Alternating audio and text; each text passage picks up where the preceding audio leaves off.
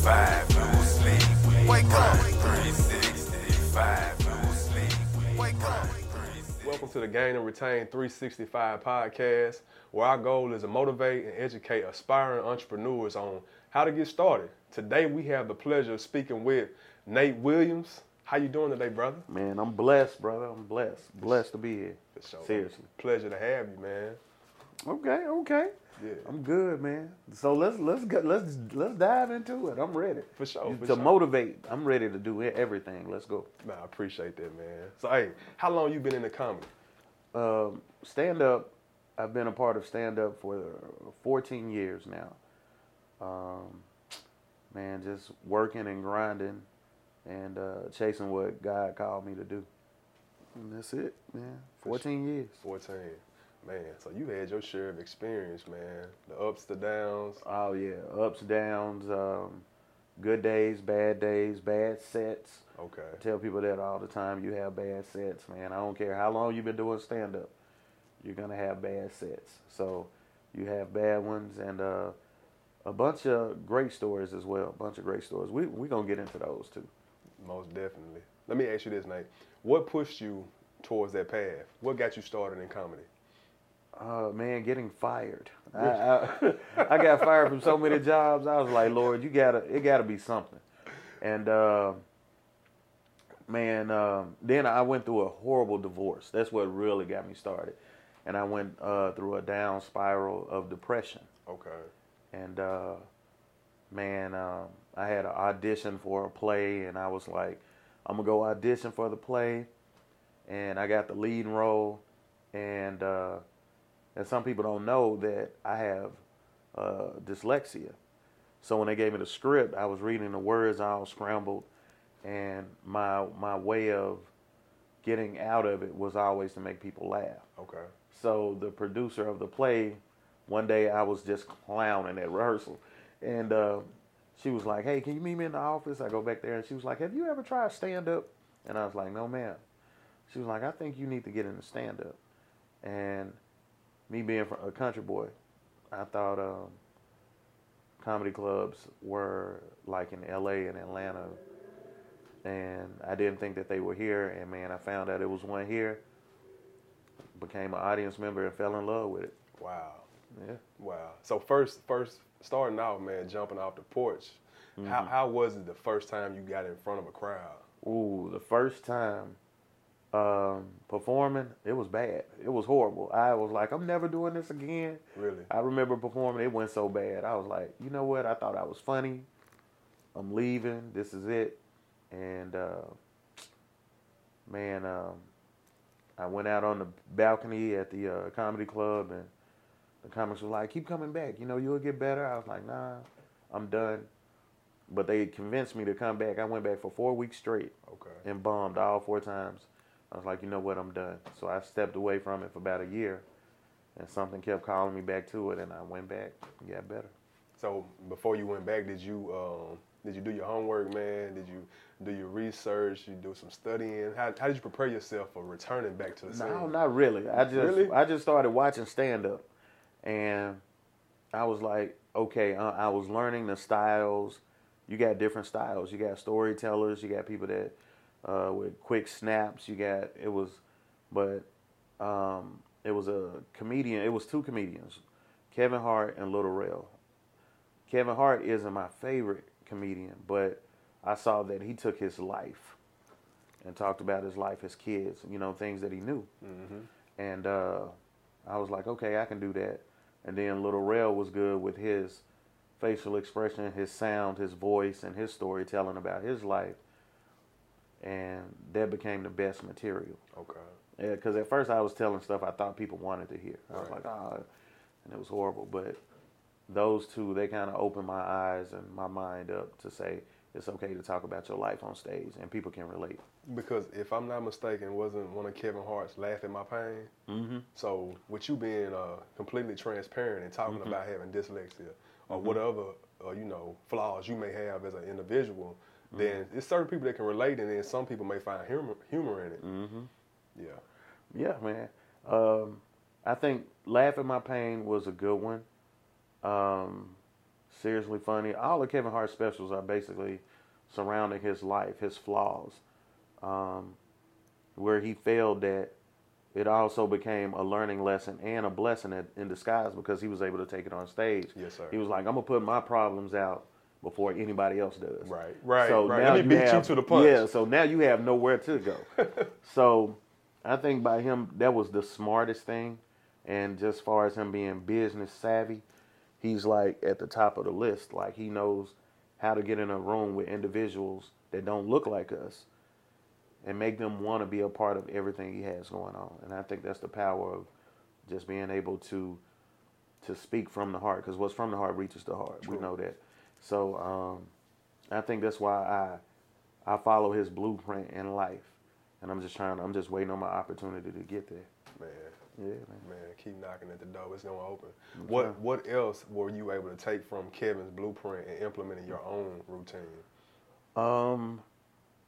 I think it was okay. Like even me going through my divorce, and the way that it trickled down, it really wasn't. I was bitter in the beginning. I think because of the way things went down, because I'm like, I think I did everything right, and God, why did she step away from our marriage? Why did things go this way? Why wasn't I ready? I thought that I was ready. So when I took those things, I started watching Kevin. I'm like, he took all of his problems and put it on stage. So I was like, okay, this can be funny. Right. So I found a way to flip my pain and make it funny. And people can relate, because people can relate to being cheated on. People can relate to having bad relationships or marriages not working But Nate, that's a courageous act, man. Yeah. That is. Yeah, man. So I put it on stage, man, and it worked. So I was like, okay, this is what people want to hear. They want to hear the truth. Right. So I started letting them have it, and my stories became more relatable. I was able to tell stand-up without offending anybody, without making them feel like, oh, I don't want to sit on the front row. Now they like, Nate's performing, I need to sit up front, because I'm not bashing anybody. It's all the stuff, all the stories and my jokes are about my life. So people want to be up close in person with Okay. that. So yeah.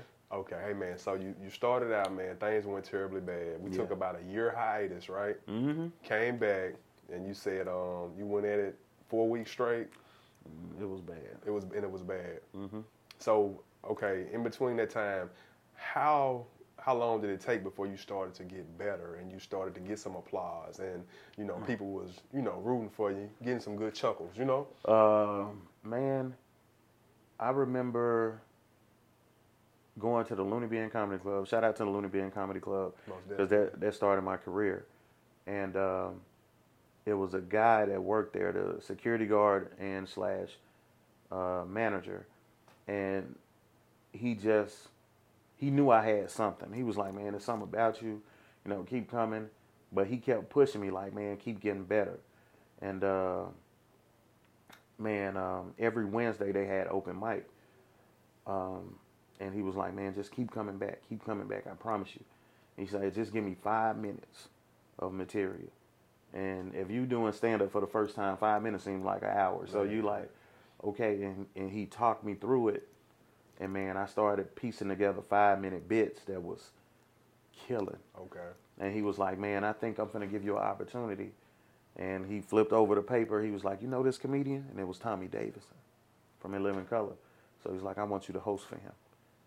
And man, when I host for him, and me and him went out to the side and we talked, and we was able to talk about my set, because we did 2 shows. You and Tommy were able to talk? Yeah, we were able to talk. So, man, we talked, and he talked me through my set, like, man, do this. And then when you get around experienced comedians, they started telling you, add this, take this out, do this, and you start piecing it together and start working. It was like a puzzle. Right. And all the pieces came together, and now you got this big thing that's, you like, okay, I see it now. I see it clearly. Right. It's like the Matrix. When Neo, he couldn't understand the things on the screen, but eventually he was able to see it and notice everything. So now I just see clearly. What other gems were you able to get from Tommy during that time? Man, be courageous on stage. Know that you're there for a reason. Understand that You know, if this is something that you're called, see, it's different when you're called to do something and you're just doing something just to be doing it. And he was like, you got to feel like you're called to do this. You got to understand that God calls everybody. So me, I'm truly in my Bible. I'm truly in my word. I tell people that all the time. Without God, I'm nothing. And I'm not ashamed of that. Some comics don't talk about it because some people won't book us because we talk too much about God. They won't even book us. But he let me know that, yo, if this is your purpose, if this is what you feel like God is called to do, when you step on the stage, you got to feel it. You got to know it. Not try to be the funniest in the room, but just do what God called you to do.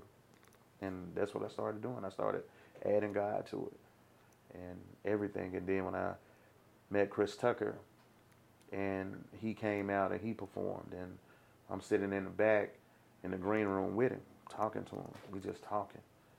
And they called him to the stage, and I walked him to the door and I waited. And when he went out, I was like, man, I got to have that response. So I told God, I said, listen, if you can give me that, I'm going to be happy. And God said, if you do it for me, I prayed about it. Wow. God said, if you do it for me, I'm going to give you everything. And man, that was, God, what year was that? I can't even think of the year. But whatever year it was, I gave my life to God and my career to God. And man, it's just, now since then, I've opened for over 60 celebrities. Really? And bring them to the Rock, and I produce shows now on my own.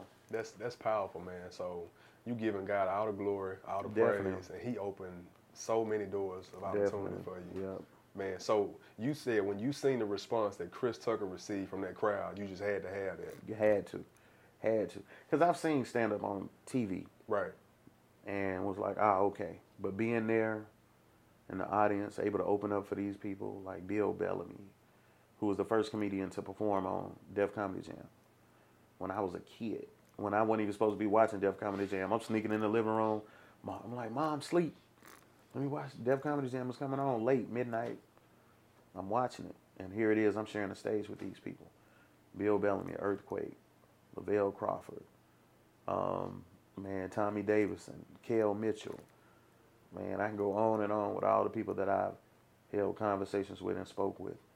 And, you know, so now I'm like in that category now.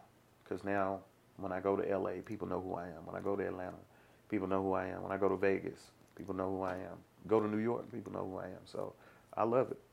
Let me ask you this, Nate. So if you were able to combine everything that you were able to take from those individuals you mentioned, what's one thing in common that they always told you? Something that you always hear? Because they say everybody's not telling the same lie. I think it's more of, if comedy is your calling, get as much stage time as possible. That's the only way you're going to get better. That's the only way you're going to build your confidence. That's the only way you're going to build the proper material for any occasion, is you have to get stage time. So I tell comedians that all the time. They come to me, because you got to understand, I own my own comedy club. So, and I perform. So we got all that in one. So comedians come to me all the time. Nate, I want to open for such and such. This person, what do I need to do? Stage time.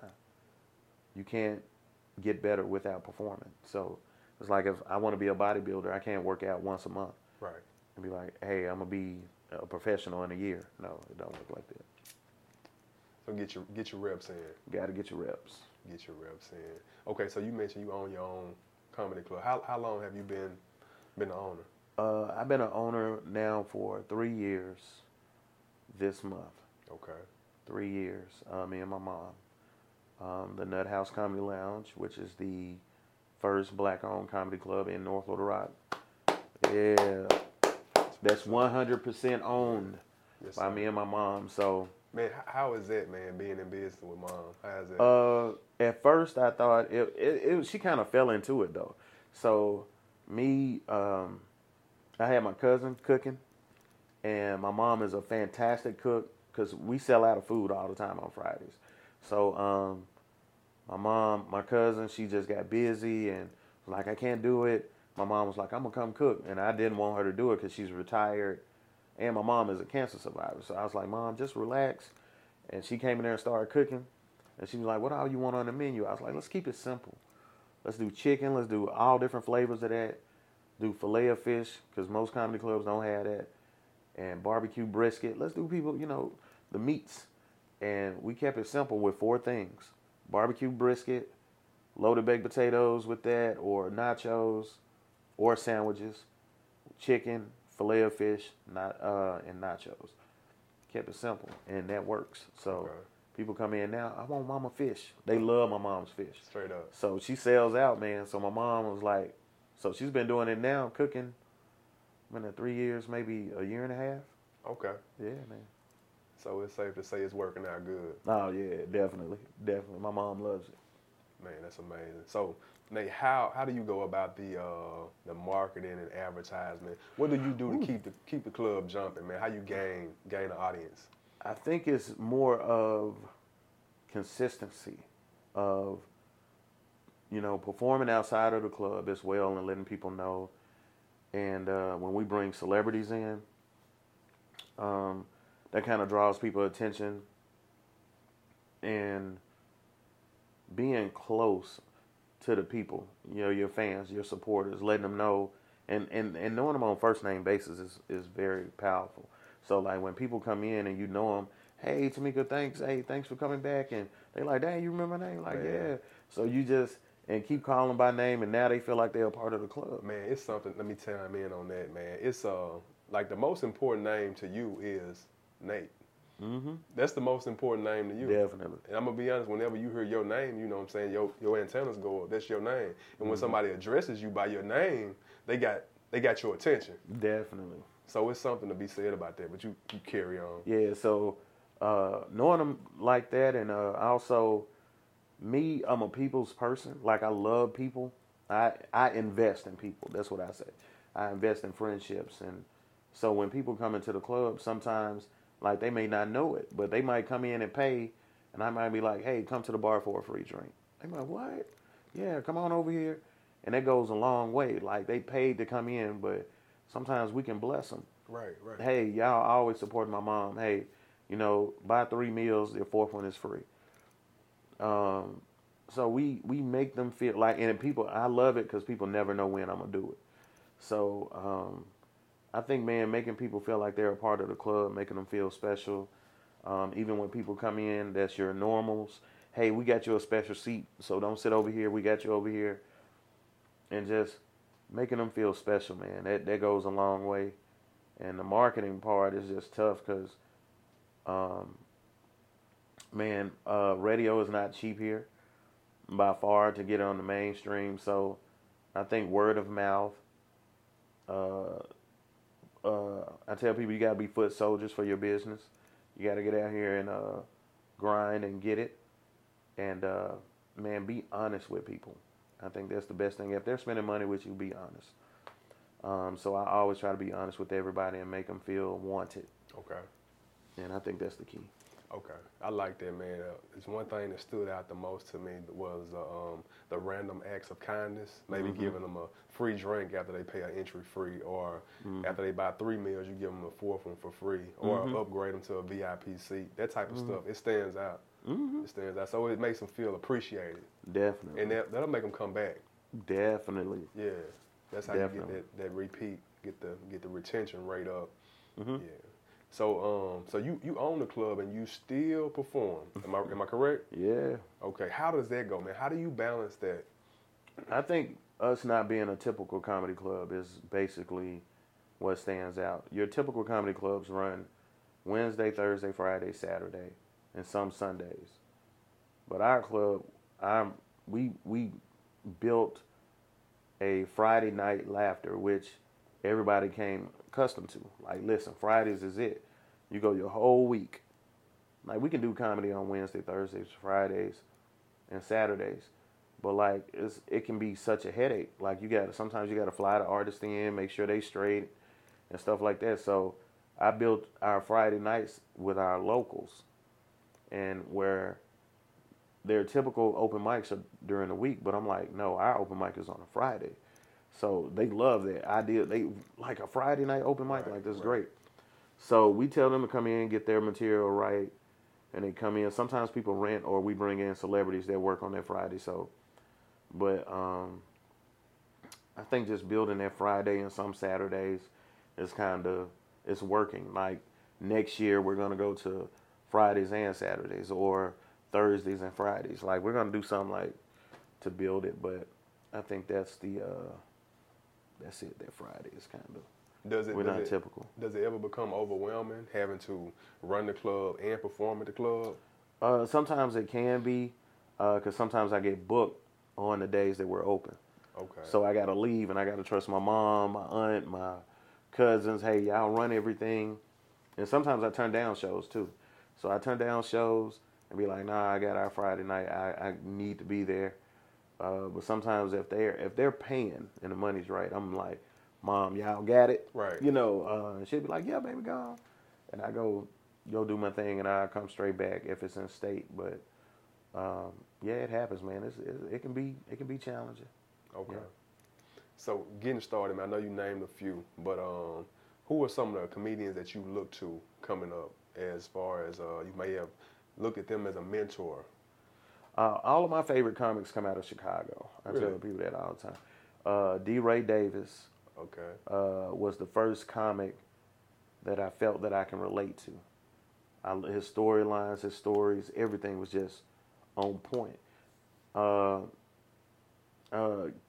D. Ray is more of, his material is a lot about relationships. I think that's maybe because he may have been heartbroken growing up or something, because his ideas and the way that he speaks about relationships are on point. So I'm like, let me pay attention to that. So I started relating relationship advice and making it funny. Corey Holcomb, another great comedian, but he's raw, edgy. So he's honest and funny, and I like his style. I had him at the club before, and Little Rail Howery is hilarious in a lot of movies. I love his storylines, and those three out of Chicago, and Deion Cole, I like him as well. All of those are out of Chicago, so those were the guys that I started watching to make me feel like, yo, I can do this. So yeah, those guys. Do you still look to them to this yeah. day? Lil Rel is one of my favorites. I actually met him in Atlanta. And D. Ray Davis, I met him. Corey Holcomb, I met him. The only person I haven't met is Deion Cole. But I think it'll happen.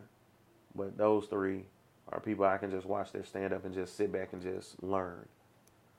And it's different than taking people's material and learning. Like I learned the way they hold the mic, the way they tell their stories, the facial expressions, the way they move back and forth on stage. Like I pay attention to all that. Every detail. Every detail.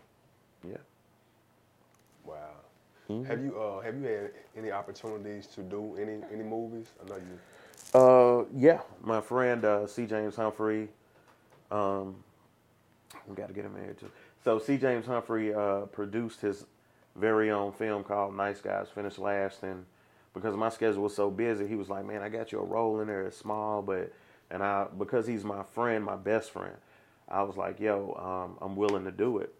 And they had a movie premiere. It went over great, and I actually shot my own stand-up comedy film called I'm Almost Somebody, which was a Christian-based stand-up, where it was two parts in the film, where it was a 30-minute play where I played a character called Reverend Do No Wrong, and it was comical.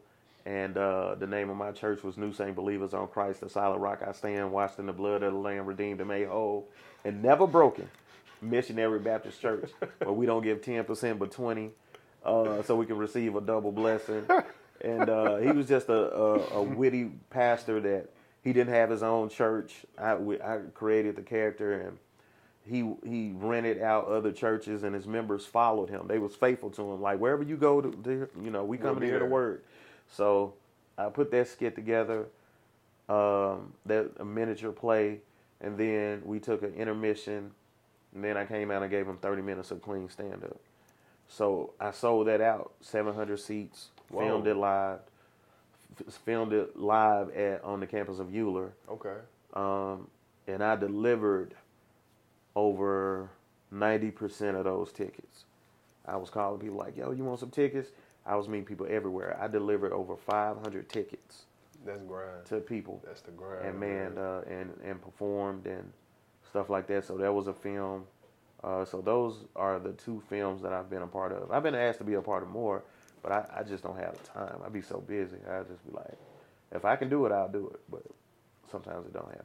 Man, so filling the house with 700 seats, right? Mm-hmm. And hand delivering over 500 tickets. Mm-hmm. Man, what motivates that, man? What? Man, I just wanted people. I think it's God, brother. I think it's I think hand-to-hand combat. That's what I call it. Hand-to-hand combat, when you're able to reach the people that's spending money with you, and you're willing to go the extra mile for them, for a $10 or $15 ticket. I'm not charging you shipping and handling fees or nothing. I'm just bringing the ticket to you, no matter where you are. Conway, I deliver tickets to Conway, Pine Bluff, Arkadelphia. I met one lady halfway from Memphis. Man, I went far and beyond. And I think it goes back to it's everything that I do, I think is biblical. So you got to think, when Jesus was around saving people or whatever, they didn't have social media. Only thing they had was the word of mouth. Like, hey, y'all need to check this out. And I started to put that into my everyday life. Like, I would say something about it on social media. Hey, I'm coming here. Here's my number. And man, people were calling. Like, hey, if you can come here, I'm taking pictures with everybody. Everybody bought tickets. And I think that showed people, like, listen, even when I wasn't around, people was like, hey, we're going to see this guy named Nate. Girl, tell me about him. And those people started speaking. Mm-hmm. Now imagine, Jesus went out, he couldn't always be everywhere, but his followers and people that believed in him were spreading the word, like his disciples. So those people became my friends. They became people that could speak for me. And they was like, hey, this guy Nate, man, we need to go see him. Mm-hmm. Where is he performing? So they became my commercials, my advertising. And other people was like, hey, I need 5 more tickets. I just told my homegirl. I was like, all right, I'll be there Friday. Turn around, go back, and do whatever I had to do. And I loved it, man. I was like, man. Man, so 3 things out of what you just told me, man. So you were being of service. Mm-hmm. You were going above and beyond to mm-hmm. be of service. Mm-hmm. And out of that alone, you created word of mouth. Mm-hmm. And they began to talk about, hey, man, Nate, he just delivered me some tickets. He got a comedy show coming up. You need to get some. Mm-hmm. Just you going that extra mile, man, it created a buzz, and you mm-hmm. got a return on your investment. Am I correct? Definitely. And I spent my own money on that whole production. Man, you got to think, man, I spent $2,000 on the building, the tickets. I paid for the tickets to be created, delivered them. You got to think of the gas money. Right. Putting in, and I didn't care. I was like, yo, this is what I want to do. Because you invested in yourself. Mm-hmm. So I made that back. I made everything I spent, I made it back. So I was like, okay, God, I see you. And we did it and kept doing sold out shows. So that's how it happened. Wow. So at this moment, you guys only open on Friday? We're only open on Fridays. I mean, we have a lot of other things that we could be doing, but I'm trying to give my mom a break because, she's working a little bit and doing stuff, so I don't want to overwhelm her. But I'm telling my mom, like, listen, in 2022, we got to step it up. Yeah. Friday every year we got to go another level. So this year got to think we was going through a pandemic too. Right. And still kind of. Man, how did you maintain during that? Like, did you go virtual with your comedy? What methods did you use? I got booked for a couple virtual shows, but when we had to close for a few months, I think we closed for like 3 or 4 months in the beginning. Right. When the pandemic happened. But then when they kind of opened everything back up, people wanted to get out. They were so trapped in the house, and that's how we built it up. We was like, listen, Friday come out, and man, next thing you know, we weren't a lot of seats. I mean, we hold 110, but we was probably getting like 10 people, on a Friday. then it went from 15, then it went to 50, then it went to 75, and it just kept going up. And then I just started bringing in some celebrities like Hattie Mae from Tyler Perry and Carl Payne from Martin. And people were starting to believe again. Like, listen, it's okay. We going out. We having a good time. Right. And, man, people, they kept coming. So they were a little timid coming back Oh, from COVID, yeah. which is to be expected. Mm-hmm. Yeah. Mm-hmm. But you back to full capacity at this moment? Yeah, we can get them in there. I mean, Fridays, we fair on Fridays. So Fridays, we do like 40, 45 at the most. But, you know. Depends on who's coming. Depends right? on who there, yeah. Okay. So you try to do a special guest once a month, or how often you bring? Yeah, I try to bring in a celebrity once a month. Sometimes it doesn't happen because their schedule doesn't match with ours. But at least once a month or once every 2 months, we try to bring in some celebrities to get some stuff going. Okay. That's what's up, man. What anyone special coming soon? No, not really. I just know I'm doing the homecoming for Arkansas Baptist College. That's where I graduated from in 2014. And we got some cast members from Wild 'N Out that's coming in from that. Because I know majority of the guys on Wild 'N Out or work with them. So just that, September the 17th. And after that, I got a huge announcement that I'm making in October. And I've been saving all my coins, my ducats for that huge announcement, and it's actually about to happen. So I'm excited about it. There's been an 8-year planning, and it's finally about to happen. Y'all stay tuned for that one. Oh yeah, it's gonna be big for sure. Man, do you take on any mentees and mentor them as far as in the comedy industry? Oh yeah, it's a lot of people that come to the comedy club and want to get mentored. But here's the thing: they gotta understand criticism, and you got to be able to be critiqued. And a lot of people don't like that. So I'm already funny. Okay, I tell you what, you do you, and it'll be fine. Because comedy, I'm so serious about it. So I try to work with people as much as possible. But once you get that in your mind, like I'm already funny, man, I just let them be. Because I'm like, dude, I've been where you are. Right. Like, I've never acted like that. Hey, I'm always, what do I need to do? Even now, when I meet older comedians that's been in the game a long time, longer than me, or done TV or movies, what do I need to do? Right. And it's okay if they might be like, don't do that, don't do this, don't do that. And I've been doing it. I'm like, okay, I need to take that out. But some people, they can't handle, they want yes men. That's not for the comedy industry. I mean, no. You and you gotta have tough skin. You do, and you gotta remain humble and continue to learn. Anyone can teach, man. You never too, what they say, you're never too old to teach. You're never too young. No, you're never too young to teach. You're never too old to learn. Mm-hmm. Yeah. Okay. Yeah. So I mean, every day we should be learning something, no matter who you're receiving it from. Definitely. You speaking facts, bro. You speaking facts. But like you said, though, man, it takes tough skin. Everyone's not able to take criticism, even if it's constructive criticism, you know? Mm-hmm. I mean, sometimes like, man, I'm already funny. Like, Yeah. What you talking about? They might think they funnier than you. Yeah, You know? get that. I get that. I just relax, man. Just relax. I like when people come in, I'm the funniest in Arkansas. I'm the funniest. Hey, okay, cool. Really? You know, hey. So is it a very competitive industry? I think so, because I think everybody wants to be on top. Everybody wants to be that guy. I don't have to be that guy. I just want to be mentioned in the top few. But, you know, I just won Arkansas Comedian of the Year, too. Congratulations. From Arkansas Times. And, you know, I didn't expect to win that, because I've usually would call them and say, take my name off the list. But because I felt like it wasn't based on what a person has done. It was based on, hey, let me get some people to come over here and vote. It wasn't based on what people have done. I'm like, honestly, let's look at it closely. Who has done most of what I've done for the city lately? We're just talking about stand-up.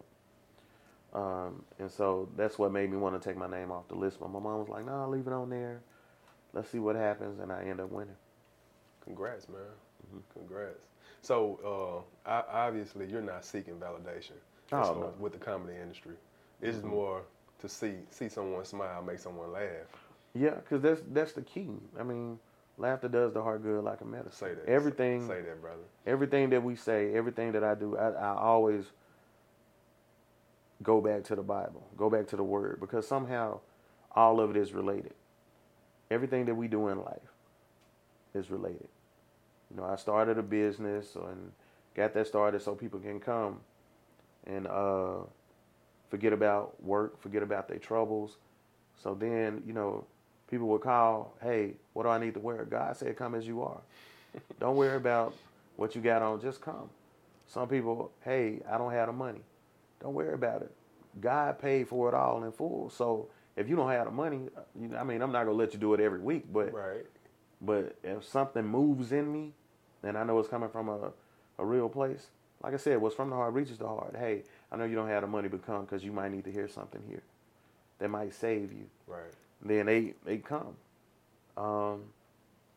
So my comedy club is basically, my comedy club, my life, my comedy is basically built around God and what He want me to do. And, you know, I pray in my building. We have church in my building.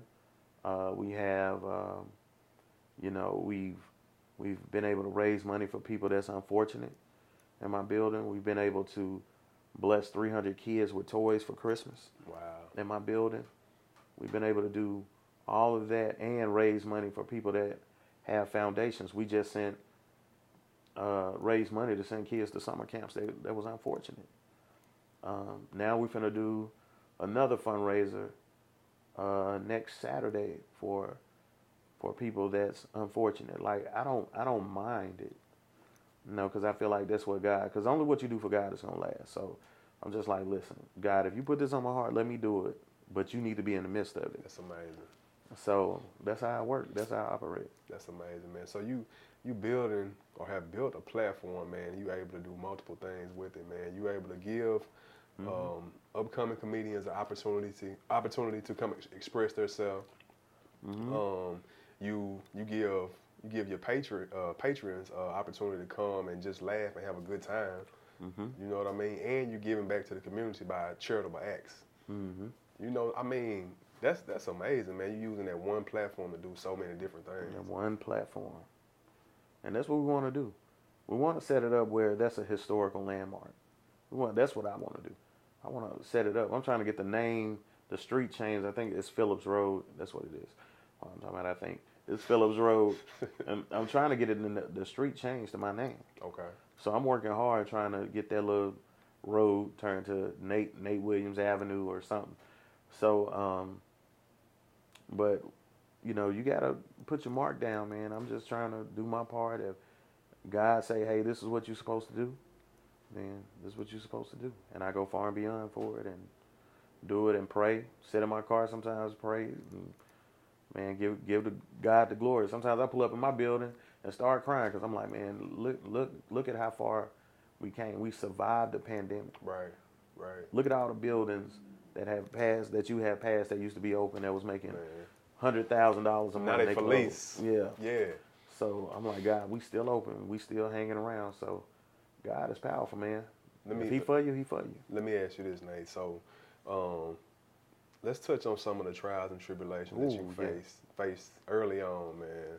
Besides, you know, being humiliated in the beginning with your comedy, but just trials and tribulations, getting your foot into the door, getting your club started. What were some of the things that really, really hurt that you were able to get over that hurdle? I think expecting the people to support you that you thought would support you. Say that, man.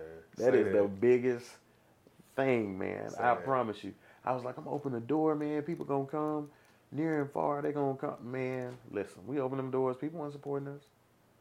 They weren't coming through them doors. They weren't doing nothing. And I'm like, I remember crying one night. We opened the doors on a Friday. Man, I think it was 4 people. No comedians came, nothing. And man, I was at the bar, and my mom came, because I think we were supposed to start the show like at 9. I think at this point, I'm like, nah, people gonna come. It was like 9:30, then 9:45, 10 o'clock. People still sitting there, they ain't even leaving. So my mom came over to the bar. She was like, baby, you're going to have to perform. And don't worry about people not being here. They still deserve, those 4 people still deserve a full show. Yes, sir. And, man, I was like, yes, ma'am. I went out there, performed for an hour, made them feel special. They left. And, man, after that, I went to the bar. I just cried. I'm like, man, these people do not support. But I kept going, and now people, oh, we trying to come Friday perform, and it seems like every Friday we get new people. I'm like, God, instead of bringing these people out here, I'm like, there's days I'm like, man, ain't nobody coming. And all of a sudden, 50, 60 people come to the door in 10 minutes. Because God will make you fisher of men. So when I started fishing, like, I was like, God, just show me. And next thing you know, people started coming, man. Like, I don't know where they was coming from. Like, people just coming. But I'm glad you touched on that, and you said that the people that you thought were going to support you, they didn't. Even if you were pertaining to family and friends, some people didn't support that you thought would. Yeah, family too. Yeah, man. I mean, if you look at, if it's in the New Testament, man, the book of Mark, if I'm not mistaken, it said when Jesus returned to his hometown of Nazareth, they questioned his credibility. Yeah. And then they said something to the words of, "Isn't this the son of a carpenter?"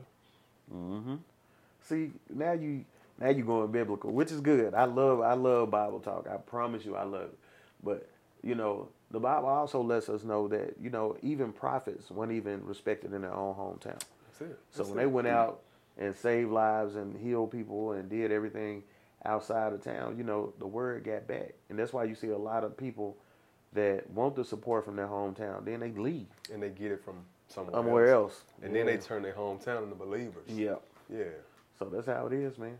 Yeah. So it ain't nothing new under the sun. It's nothing been going on. If that's why I tell Jesus people, had all to this endure stuff is biblical, bro. Right, yeah. All this stuff is biblical. Yo, So yeah, man, that's what it is, man. I love it. I love it. that's what's up, man. So, got past those hurdles, man. Kept it moving. Stayed focused. Kept grinding. Right. You finally got a breakthrough. Finally got a breakthrough. What pushed you to opening the club? I didn't get that. Exact man. answer. What pushed you to opening the club? Man, this is one of the most powerful God stories that I have of how I got my club. I was working at Metro PCS. Big shout out to Metro PCS.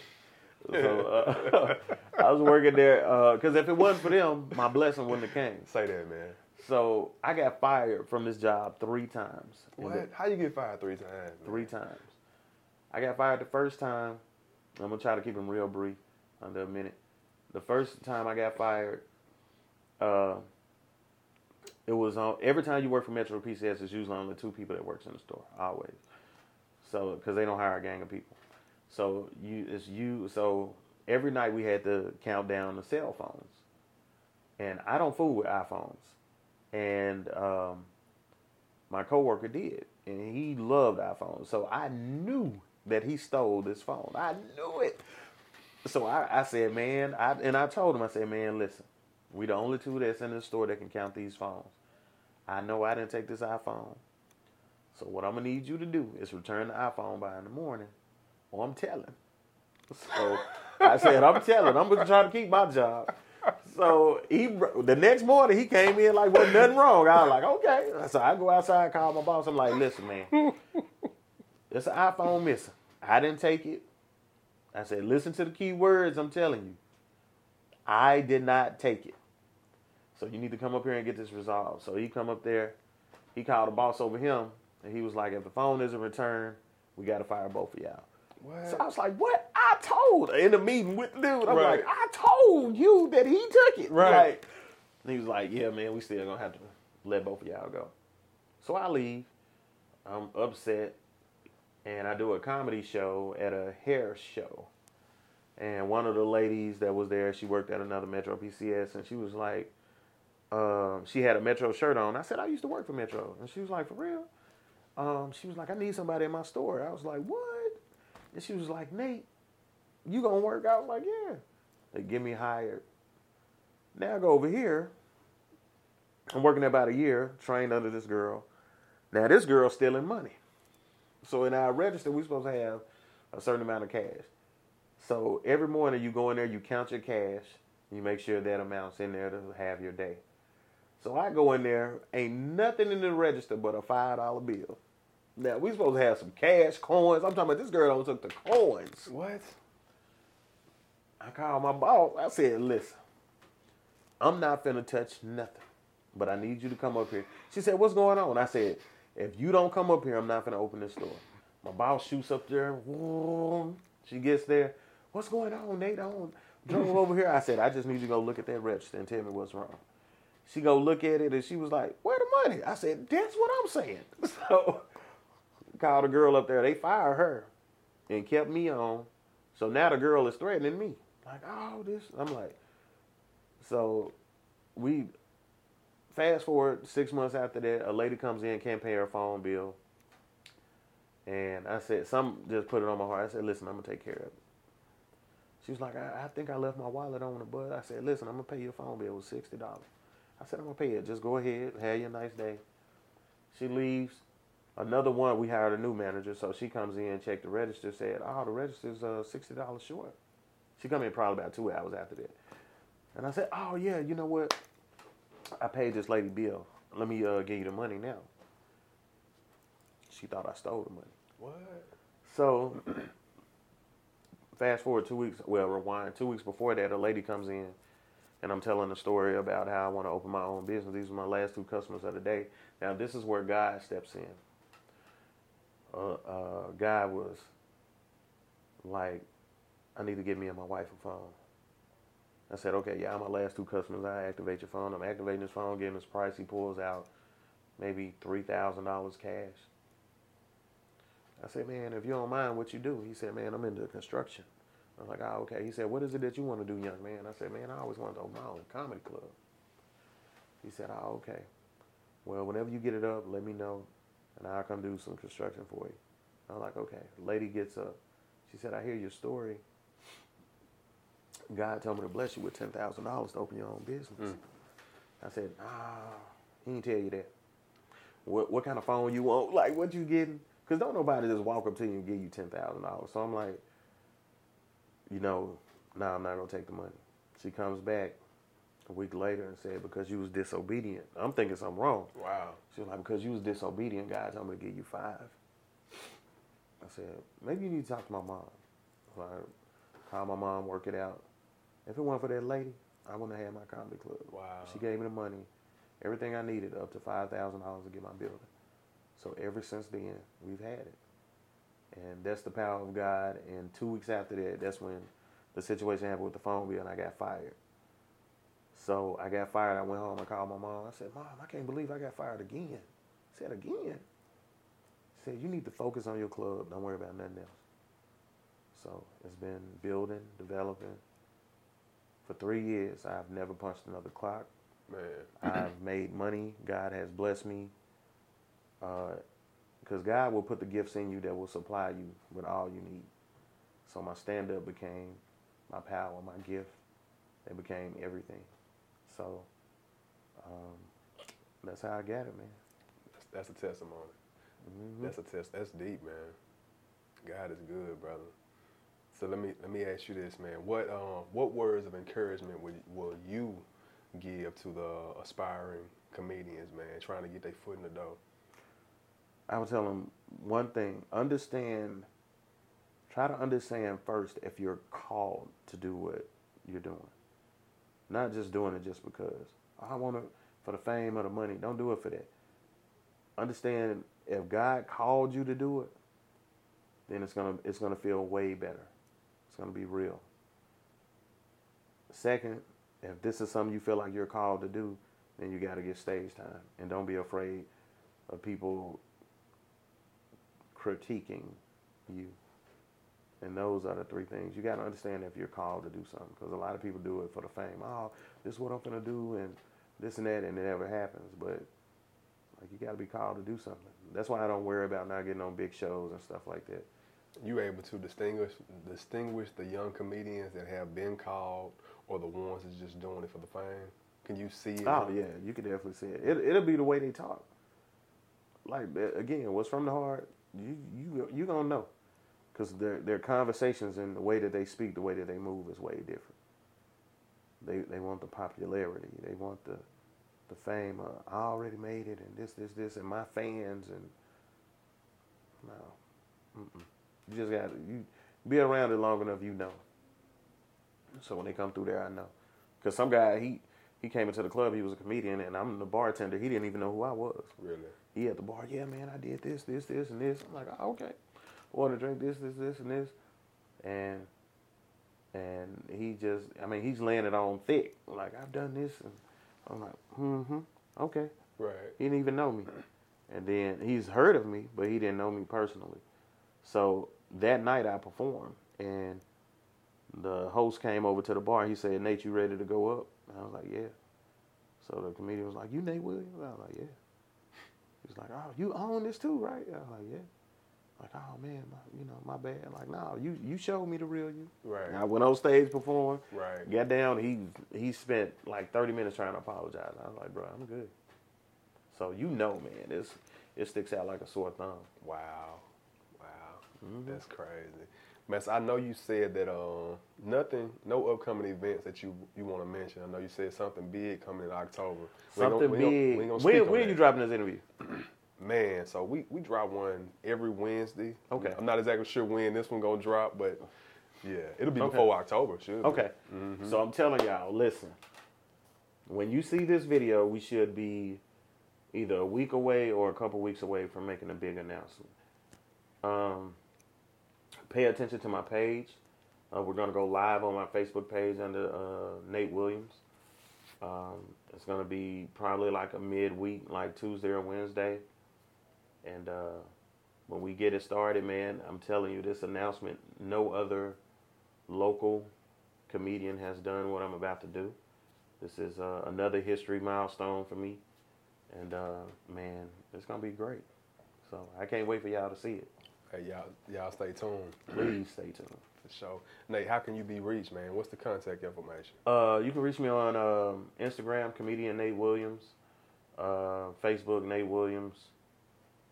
I got Twitter, but I don't know what it is. I don't even check it. I'm trying to get hip to Snapchat, and I ain't even got that. So, and TikTok is taking off now. So, man, Instagram, comedian Nate Williams. Facebook, Nate Williams. And if I got too many friends, just inbox me on Facebook, and I'll delete somebody. I tell people that all the time. I love new followers. I will delete people quick. Straight up, make room for you. I will make room for you. The old one's taking up space. They probably ain't even supporting. They ain't even supporting it. They in the way. I go through them quick and be like, remove. I remove 10 people quick. So now that's real. That's real. Hey man, we appreciate you for taking time out your busy day, man. No problem, man. I'm finna go eat, brother. I'm starving. You hear me? For sure, man. Hey, man, good luck on all your future endeavors, man. Oh, you too, man. 365, no sleep. Wake up.